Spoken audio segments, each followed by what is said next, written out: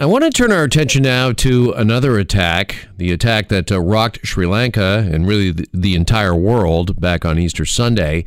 And there is plenty of debate going on over Sri Lanka's shutdown of many internet services and many social media platforms in the wake of that terrorist attack. And to join us now to discuss further is Jan Ritzak. He's the Associate Director at Stanford University's Global Digital Policy Incubator, and he joins us here on Global News Radio 640 Toronto. Jan, good afternoon, and thanks for joining us. I appreciate your time. Good afternoon. Good to be with you, Jeff. All right, first off, why exactly did the government there in Sri Lanka, why did they do this? Why did they shut down some pretty popular social media sites, including Facebook and WhatsApp?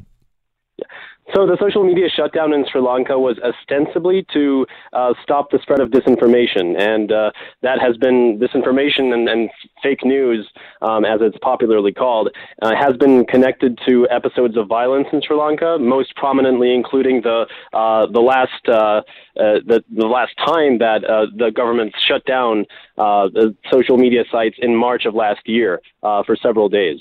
So officially, the version that the government wants to communicate is certainly targeting and addressing concerns about disinformation. Okay, so a lot of people are saying that this is a censorship and are pointing to government censorship, but the government here is saying that they are doing this in the interest of public safety, that they didn't want to see any further violence incited.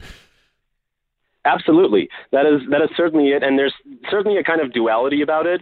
But what we must remember, I think, Jeff, is that shutdowns ostensibly target disinformation, but they are also, they also prevent true and accurate information from getting to the people that many times need it the most. So in this particular case, following such a terrible attack, the shutdown prevented people from being able to connect with their loved ones at a time of great uncertainty and great chaos. So paradoxically, what we've seen is that people have to rely increasingly on rumors in such a disrupted information space. So in a strange way, maybe this decision further fanned the flames that they were trying to tamp down the government, because you're absolutely right. You know, a lot of folks, particularly on Facebook, will mark themselves safe whenever there is a terrorist attack, whenever there's maybe a natural disaster, that sort of thing. That's been pretty commonplace that we've seen over the last few years. Yes, absolutely. And, the important thing here, too, is that, disinformation as such, it has underlying causes. It still travels in what is essentially an information vacuum. So a shutdown like this targets the channel through which, one of the channels through which disinformation travels, but does nothing to target the underlying causes. And what I found in my research on India has been that the only effect of shutting down access to social media, which happens extremely frequently in India, is sowing further chaos and uncertainty. And in fact, what they do is that they exacerbate and increase levels of violence during a protest. And this is not just something that we see for a day, but over the space of several days in a row. So essentially, this suggests to us that shutdowns of this kind are simply not the right tool to address potential surges of violence. Joined by Jan Ritzak, he's with Stanford University's Global Digital Policy Incubator, talking about the Sri Lankan government's decision to shut down social media sites in the wake of the terrorist attack there on Easter Sunday. And Jan, I was going to ask you as well, I was kind of surprised to learn that a government actually has the ability to do this, to turn off some of the world's most popular social media channels, but I guess apparently they do. I mean, do they just flip a switch? Yeah, so there are several ways in which this can be conducted. In this particular case, one thing to remember is that social media platforms and telecommunications companies are both bound by the national law of a given country, and the provisions that exist in most countries' laws allow for some form of intervention in communication. And in many cases, what we see is that the laws are so vaguely formulated that in a situation of concern for national security, the government can, in fact, order platforms to comply with such an order, and they don't have much space for resistance. What is the likelihood of something like that happening, say, here closer to home there in the U.S. where you are, or here in Canada? Yes. So technically, there is a provision in the Communication Act of 1934 in the United States that allows the president to take executive action to essentially control or shut down access to communication networks. It has not been used so far, but in theory, hypothetically, it is possible. And closer to home, we've seen some examples of somewhat similar cases, such as in the London attacks in 2005 when the cell phone signal was disrupted intentionally in the London Tube. Just a few days ago, we saw the London police try to disrupt Wi-Fi signal also in the tube in order to try to prevent a chaos during climate protests. So, the specter of this happening is always there. And I think the important thing is also to observe that on a global level, the number one country by far that conducts the largest number of shutdowns is in fact India, which is the most populous democracy in the world.